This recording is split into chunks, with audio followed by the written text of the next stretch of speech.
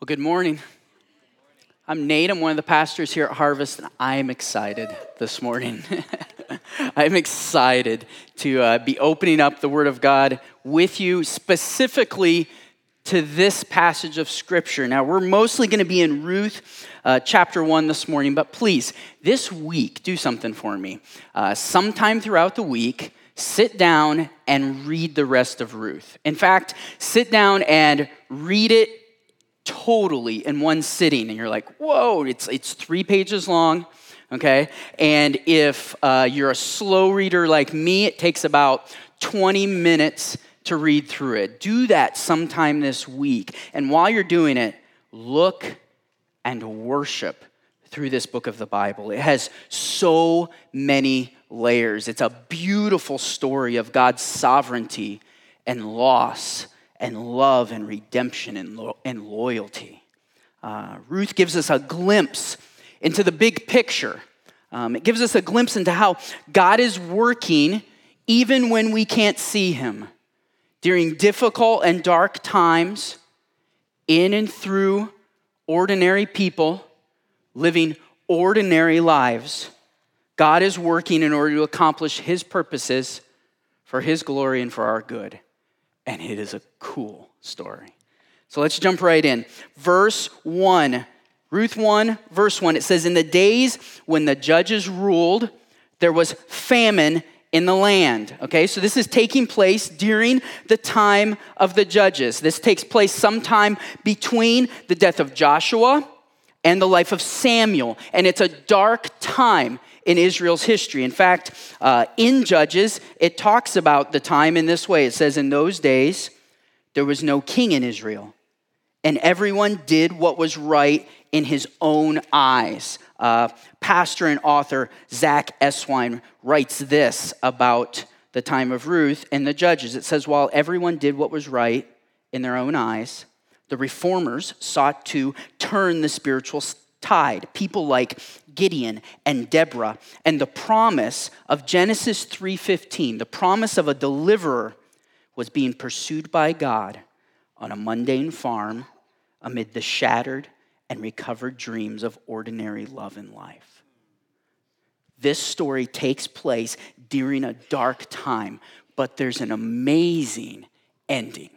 And I think in order for us to read chapter 1 in its proper perspective this morning, I think we have to go to the ending. And especially for those of you who may have never read through Ruth before, you need to see the ending. So, spoiler alert, here we go. Turn over really quick to Ruth chapter 4. It's 1 page over, Ruth 4. And look down at verse 13. It says this, "So Boaz," and you're like, whoa, wait, who's Boaz? Boaz, when you read through the rest of Ruth this week, you'll read about Boaz. Boaz is this stud of a man who comes on scene, who is able to marry Ruth and carry on the family name through that, okay? So that's Boaz. So Boaz took Ruth, and she became his wife. And he went into her, and the Lord gave her conception, and she bore a son. Then the women said to Naomi, 'Blessed be the Lord, who has not left you this day without a redeemer. May his name be renowned in Israel.'" Skip down to verse 17. "And the women of the neighborhood gave him a name, saying, 'A son has been born to Naomi.'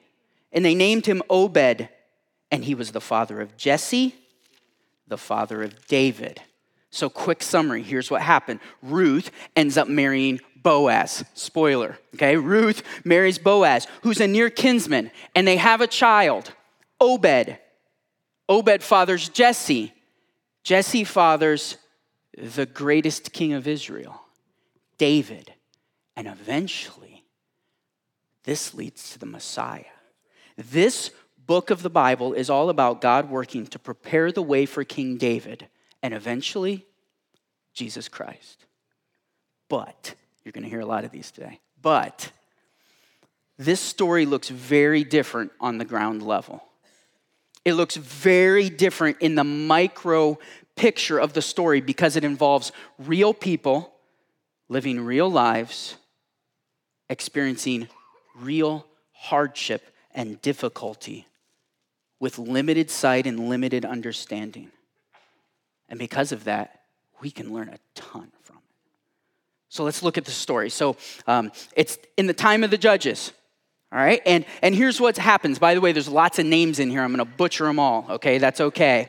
All right, the time of the judges, and there's a man named Elimelech, and he has a wife named Naomi, and they have two sons, Mahlon and Chilion. All right, and there's famine in the land of Judah, and so he takes his family, and they leave from the land of Judah, and they go to the land of Moab, where there isn't famine. And when they get there, somewhere in there, Elimelech dies.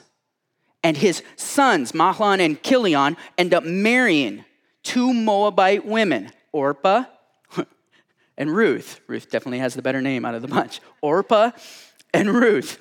And then sometime in there, Mahlon and Chilion die. So this is where this first paragraph leads us. It leaves us with tragedy. Naomi has lost her husband, and now she has lost her two sons, and these women have lost their husbands. And this is even a bigger deal when you consider in ancient times the idea of the family name being carried on, and the fact that there was an opportunity here for it to be totally wiped out because father and sons have died. So they're suffering during dark times in this first paragraph. Keep going. Look down at verse 6 and 7. Basically, they hear that the Lord has visited. This has visited here is the idea of divine intervention. So the Lord has acted on behalf of his people in the land of Judah, and he has given them food. And the famine is over. The Lord has reversed the famine. So Naomi hears about this in Moab. And so she gets her daughters-in-law. They get up and they start to head back to Judah. Somewhere along the way, not sure where, she stops. And you have verse 8 that says, go, return each of you to her mother's house. So here Naomi is like, hey, listen, we're going back to Judah. I want to go back, but you need to return back to Moab. Return back to your people. Go back. I have nothing for you. You're better off there. And she prays for them in verse 8. She says, may the Lord deal kindly with you. Be loyal to you is what that means. As you have dealt with the dead and with me. May the Lord grant that you find rest, each of you in the house of her husband. So what's she saying? She's saying, don't stay with me. Go back to your people and to your land, and there find a husband and have a family and live happy lives. Okay? And then look down, verse 10. It keeps going, and they say to her, no, we will return with you to your people.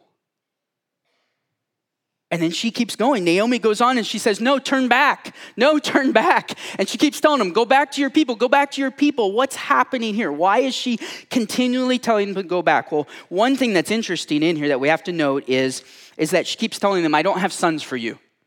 What's that mean? All right, here's what's going on there. There's a marriage custom of the time that involved this. If she had another son, this single son could marry his deceased brother's widow. Okay, you got that? So brother could marry his deceased brother's widow and have children in order to preserve the dead brother's family line. Okay, that's what she's talking about. And she's saying, I can't have sons. I'm too old. I can't do it. Even if I had sons today, you wouldn't wait around for them. And I wouldn't want you to. Go back to your people. I think there's two reasons here why she is persistently telling them, go back, go back, go back. One, she loves them dearly. She loves her daughters-in-law. And she says, don't stay with me. Go back, have a family, be happy. And I think there's another reason she's so persistent, and that's because Naomi has lost hope completely. She has suffered immensely at this point, and we have to be careful. We know the end of the story. She didn't. She's right in the thick of this suffering. Now, something interesting is Naomi's theology here, what she believes about God. Throughout this time, Naomi never doubts that there is a God. That's great. Not only does she not doubt that there is a God, she never doubts that God is in control of everything, okay? Commendable, but she's interpreting her circumstances improperly. Look at verse 13 at the end. It says, "No, my daughters, for is it exceedingly bitter to me for your sake that the hand of the Lord has gone out against me." She assumes that God is against her, when we know that's not the case, right? We've seen the end of the story. We know that God is working out everything according to his purposes for her good and for the good of all mankind. He's going to provide a deliverer through this line. But she doesn't see that right here, does she? Look at verse 14. It says, "And they lifted up their voices and wept." She's told them to go back, go back, go back 3 times. Orpah kisses her mother-in-law, and she does what? She does the logical thing. She doesn't do the wrong thing. She does the logical thing, and she goes back to her people, like Naomi has asked her to do. But not Ruth. It says Ruth clung to her. This word in the Hebrew, okay, Pastor Doug told me I needed to use some Hebrew, so here we go. Dabak is this word in Hebrew, all right? It's the same word used in Genesis 2:24 when talking about marriage. "Therefore a man shall leave his father and his mother and hold fast to his wife, and they shall become one flesh." This hold fast to, cling to, cleave to. This is what Ruth is doing to Naomi. She's like, "I am not leaving you. I'm going with you." And then verse 15, Naomi comes back and says, "Look, one more time, for the 4th time, go back. Go back, go back, go back, go back. Look, your sister-in-law, she went back. You go back too." And then Ruth says what she says in verse 16. She has this awesome speech. I think it's one of the best in the Bible. And I've got to read it. Verse 16, it says, "But Ruth said, 'Do not urge me to abandon you or to return from following you. For where you go, I will go. Where you lodge, I will lodge. Your people shall be my people, and your God, my God. Where you die, I will die, and there will I be buried. May the Lord do so to me, and more also, if anything but death departs me.'" Man, Naomi is going to leave family. She's going to leave her culture, her people, possibly give up the opportunity of being married and having children and go to an unknown people in an unknown culture to follow Naomi. She leaves everything behind to go with Naomi and to serve the Lord. And it's interesting because she uses covenant language here, okay? She swears an oath. She says, "May the Lord," and she swears by the name of the Lord, the covenant name of the Lord, which is Yahweh. And by doing this, she declares him to be her God. So this is Ruth's driving the stake in the ground moment here, what we like to call it, where she drives the stake in the ground and says, "From this point forward, I choose to follow the Lord and to go with you, Naomi, to your people." This is a big deal. And it's interesting to see that Naomi is walking by sight here, isn't she? She's walking by what she sees, by the circumstances that are right in front of her. And Ruth is walking by faith. She leaves everything and sacrifices it all to serve the Lord and follow Naomi. Keep going down to verse 19. They end up getting back to Judah, to the land of Bethlehem, the town of Bethlehem, and it's all stirred up. I'm not sure why. Maybe they remembered Naomi from 10 years previous to this when they lived here. Maybe they've heard about the hardships that Naomi and her family have been through. I don't know. It doesn't tell us. But they end up saying, "This is Naomi," and then you've got Naomi's kind of anti-speech compared to Ruth's awesome speech. And she's like, "Don't call me Naomi," which means pleasant. "Call me Mara," and you have to say it that way, Mara. "Call me bitter, bitter, for the Almighty. She uses Shaddai, this name for the Lord that focuses on his sovereignty and emphasizes the fact that he is the divine judge of the world who gives and takes away life as he pleases, and justly so. She uses that. So she's still not doubting that there is a God and that he is in control of everything. But notice it says, he's testified against me and brought calamity upon me. She's still seeing her circumstances improperly. She acknowledges that God is in control of everything, but she wrongly sees only what he has taken away and not what he has provided. And then look, verse 22 at the very end, and it says, and they came to Bethlehem at the beginning of barley harvest. Really cool. Remember how this all started at the beginning of the chapter? What started in famine in chapter 1 is ending at harvest time. All right, so two truths. There could be a million from this passage of scripture. We're going to focus on two this morning. Two truths from this passage. We want to focus on one. God is at work.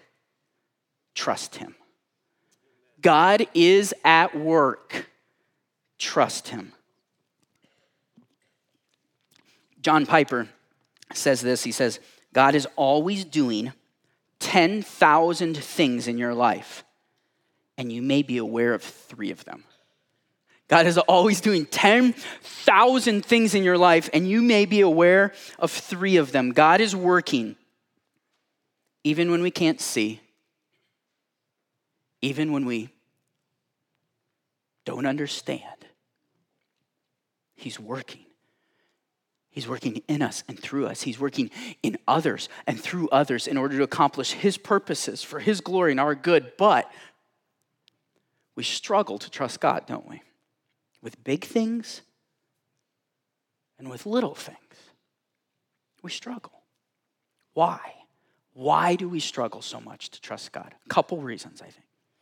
One, it's a struggle because we can't always see how he's working. And we don't understand why he's allowing the things that he's allowing in this world and in our lives and in others' lives. And we forget in the dark what we knew in the light. We forget in dark times what we knew in the light to be true of God and his character and the way that he works. We forget his mercy and his goodness and his love and his justice.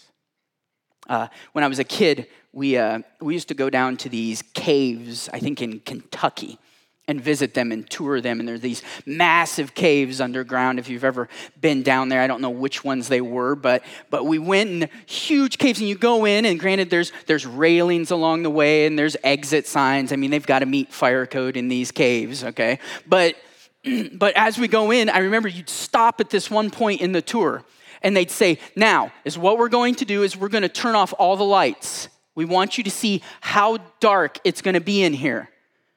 And so they did. And you couldn't see your hand in front of your face. And I don't know if anybody else is like this, but I get a little bit claustrophobic. And when that starts happening, like, I start breathing a little heavier, and I start to get a little worried, and I'm like, okay, the walls are closing in on me. I can't see what's happening, and this bothers me. And even though there were exit signs, even though I knew that in a couple minutes the lights were going to come back on and it was all going to be just fine, I was worried because I couldn't see. We forget in the dark what we knew in the light, don't we? We forget in hard times, and it's easy to forget what we know to be true of God. We forget that he is completely and perfectly trustworthy.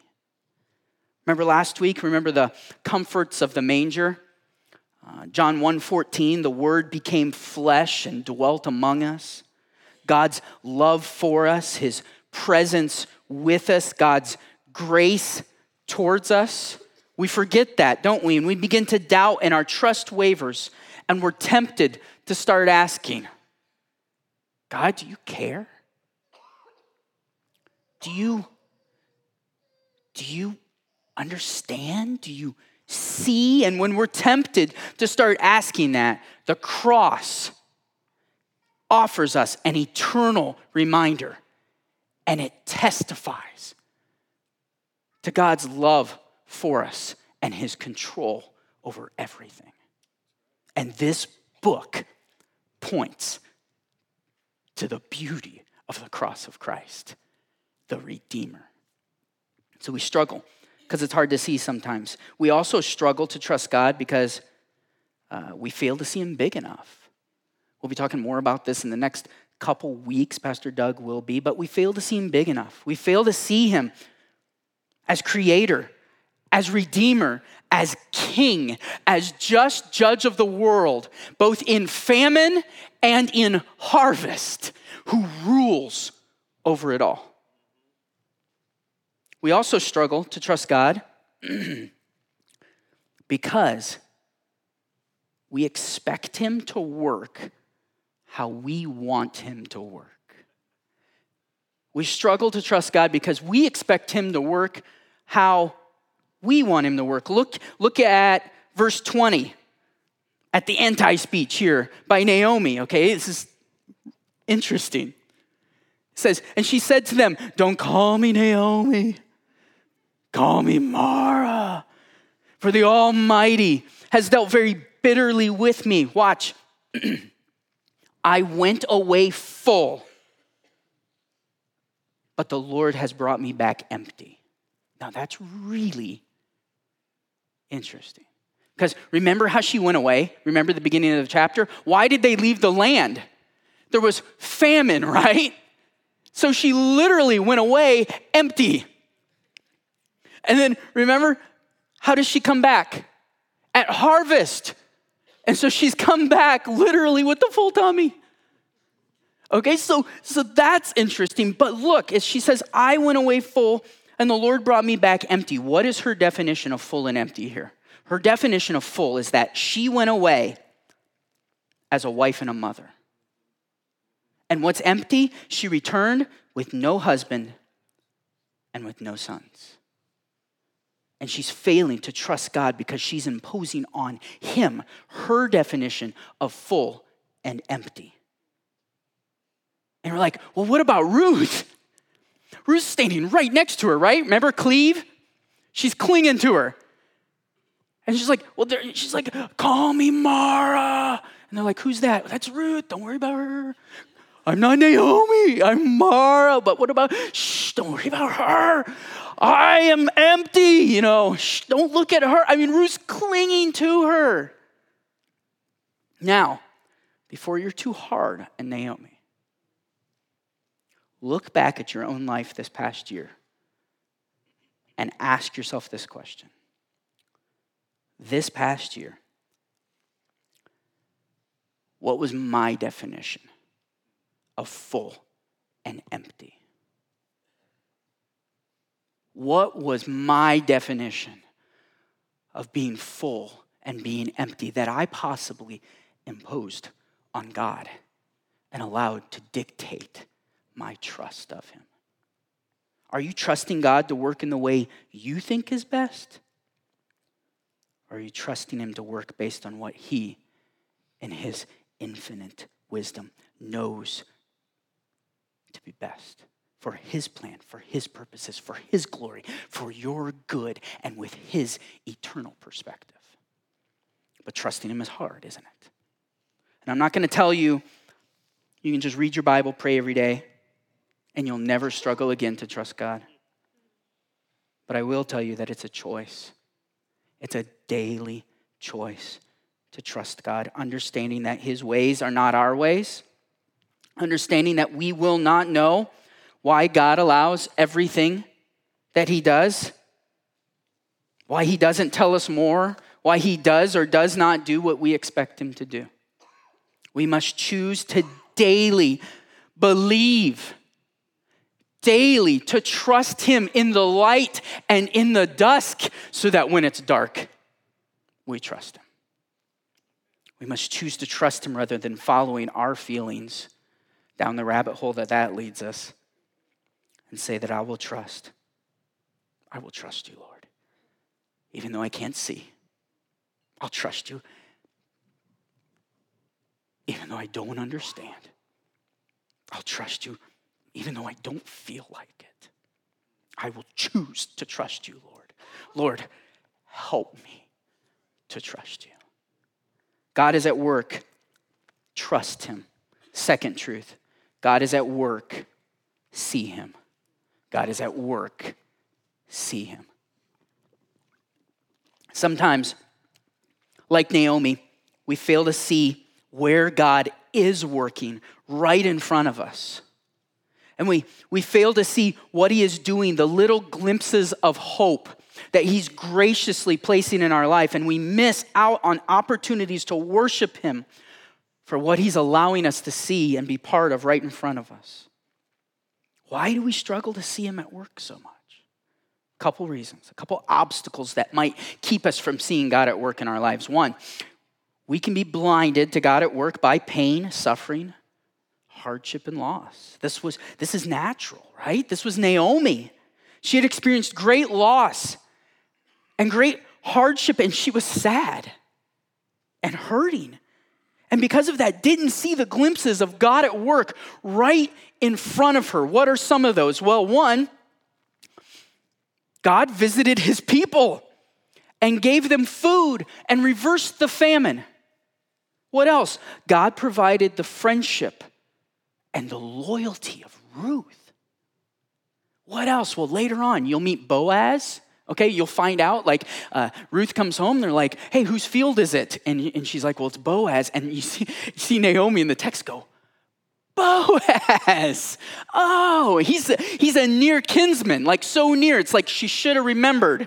And she totally forgot it because she was in the midst of her pain and hardship. So we can be blinded by pain and suffering. We can be blinded to God at work right in front of us by the distractions of life. Specifically, the pace of life. We need to learn better just to be, don't we? Now, I'm going to tell you this only because I've told myself this all week, all right? You can only be in one place at one time, all right? You can only be in one place at one time, no matter what technology tries to tell you otherwise. All right, now I love technology. My iPhone, love it. Twitter, Facebook, I'm not here to tell you, give up this, give up that. No, use it all. Use it all for God's good and for his glory, right? Technology is why I'm able to talk to you by microphone today, all right? Technology can be a good thing, but technology can fool us, can it? And we need to learn to walk with Christ and to enjoy him right where we're at so that we don't miss out on what he is doing right in front of us in our lives and in the lives of others. Don't miss opportunities to trust him, to be with him, to enjoy him, to be used by him, to worship him, because you're trying to be in more than one place at one time. Because you're trying to know exactly what's going on in everyone's life at any given moment, and you miss out on what God is doing right in front of you. Recently, Amy and I got to take the kids to Christmas at the zoo, okay? And I know we took the kids, but really it was for Dad, because it was really cool. If you've never done it, it's super cool. There's millions of lights, but the lights are just the sideshow, okay? Because the animals come alive at night. And it's really fun. Like, my daughter let me know that means they're nocturnal, Daddy. You know, it's like, okay, they come out at night and they do funny things that they don't do during the day when they're just sleeping, okay? And my favorite thing to do, because the trip to the zoo was all about me, is to see the tigers. And we went to the tigers, and this is one of the best moments we've ever had at the zoo, because a raccoon got loose in the tiger pen. It was awesome. Like, and so my little boy who's 4, like I sit him on the edge of this railing, and we're sitting there and we're just watching because he's cut from the same mold as Dad, and we're just watching, and it's like, oh. And then I failed to realize that some people aren't as fascinated by this, and they think that their children shouldn't see this. And so we're coming up, and parents are like, what's going on? I'm like, there's a raccoon about to get mauled. And they're like hiding their children and running away. And we're sitting there and we're watching, and it was awesome. I mean, here's these 300, if you've ever seen like cats chase mice, it's just like that, except souped up. Okay.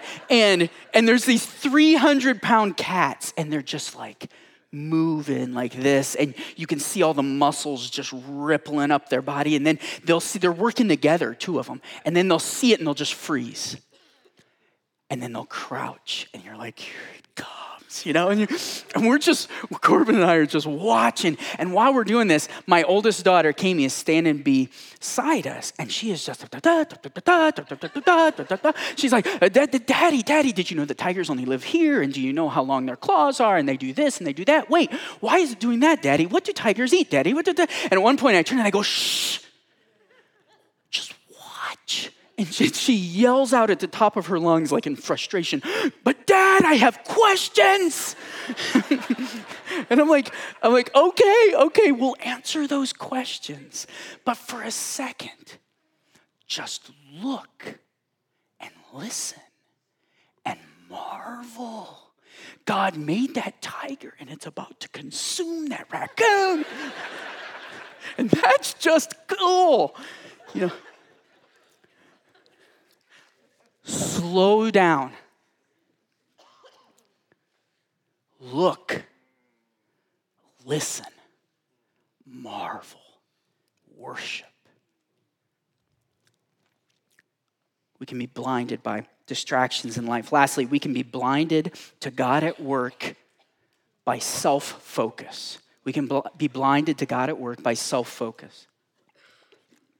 We get so focused on us and our pain and our suffering and our pursuits and our life and our needs and our wants and our feelings that we lose sight of what God is doing in the lives of others around us, what he is doing for his glory in their lives, and what he is allowing us to see and be part of. This was Naomi, right? The verse 16, Naomi's like, awesome speech. Like, she's like, I won't abandon you. Where you go, I'll go. Where you lodge, I lodge. Your people, your God, my God. Where you die, I will hang out there until I die and be buried next to you. Wow. What a moment. And then Ruth's response in verse 18 to it all. And when Naomi's response, and when Naomi saw this, she was determined to go with her. She said no more.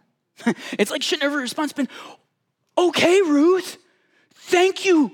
Wow, you're choosing to follow Yahweh and come with me. Instead, she's like, well, I guess if you got to come with me. Look for God working in the lives of others. Worship him for his work in the lives of others. Celebrate with them. Help them to see God at work. This is community. Small group sign up right now. Yep, cheap plug. Small group sign up is happening right now. You got like another week to sign up for small groups. Sign up for a small group. We're going to be going through this material called Uncommon Community and learning together how to better live side by side with each other in biblical community. And this is a huge part of that. Together, we look for God at work in each other's lives.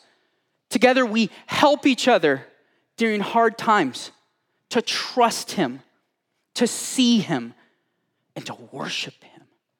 Look for him at work right in front of you and in the lives of others. Slow down. Marvel. Don't miss God at work right in front of us, doing extraordinary things in the ordinary, in his word, in other people, in us, in the daily moments that he graciously allows us to see him at work. real quick before we go. Do this. So I want you to do. All right, if you have a piece of paper out, there's a notes page on the back of the update. If you have that and a pen, maybe. If you notice, I left it completely blank today. Woohoo! You can write down what you want or nothing at all, okay? Or if you have a scrap piece of paper or something like that, get that and get a pen, all right? If not, if you don't have any of that, just do this in your brain, okay? Write down on that piece of paper one area, one thing, one something from this past year that you struggled trusting God with. One thing, write it down or get it in your brain right now.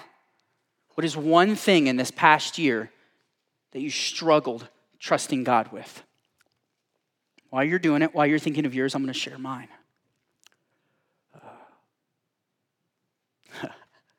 Mine from this past year is struggling to trust God with the salvation of my children. Go figure, God saves. Oh, God, I'm struggling to trust you. I just want them to know Jesus. So bad. And I'm like, Lord, why don't they know you yet? Help them to know you. And then we were in Revelation as a church. And it was like, oh, Lord, come back. And then I was like, oh, no, don't. No, I want my kids to know you. And I struggled to trust God in this. What's yours? Today, this week, with this thing, daily, say, Lord, I am choosing to trust you today in this area. Lord, help me to trust you more in this area. And then take this, go back, husband or wife, friend, small group member, and go to them and say, listen, this is the thing that I struggle to trust God with. Help me. Pray for me. When you see me struggling, please come. Please point me to Jesus. Hold my feet to the fire. Encourage me in this.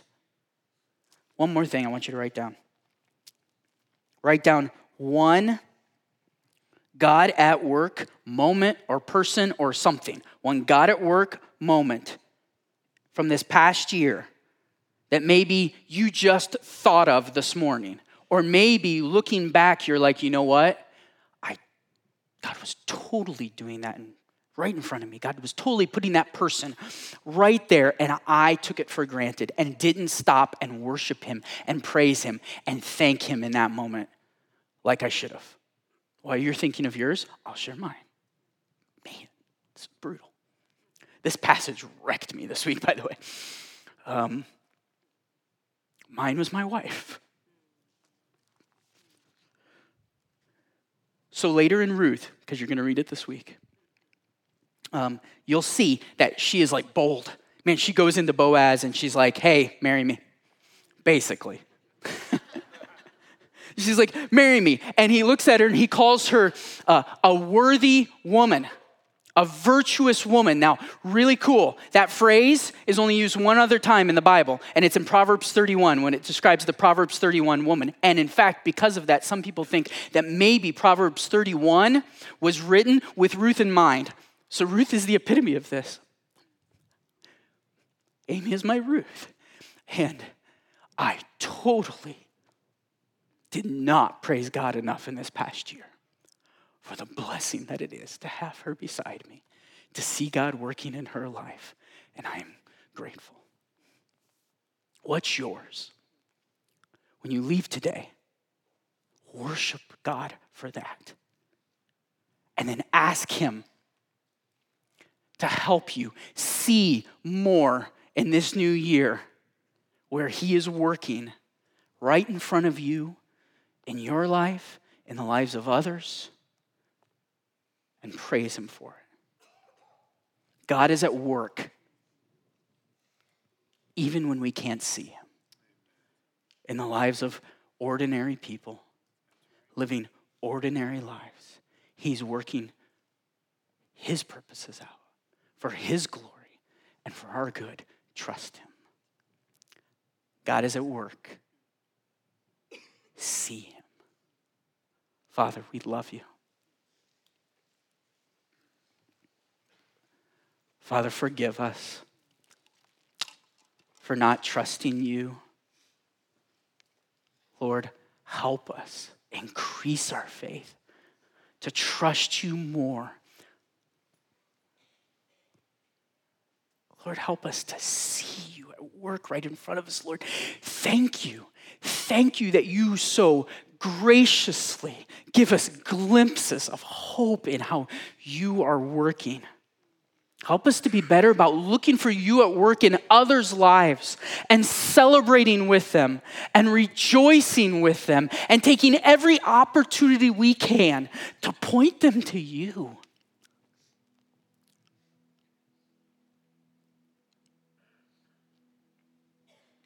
Lord, we love you. Help us to see you bigger in this new year. In Jesus' name, amen.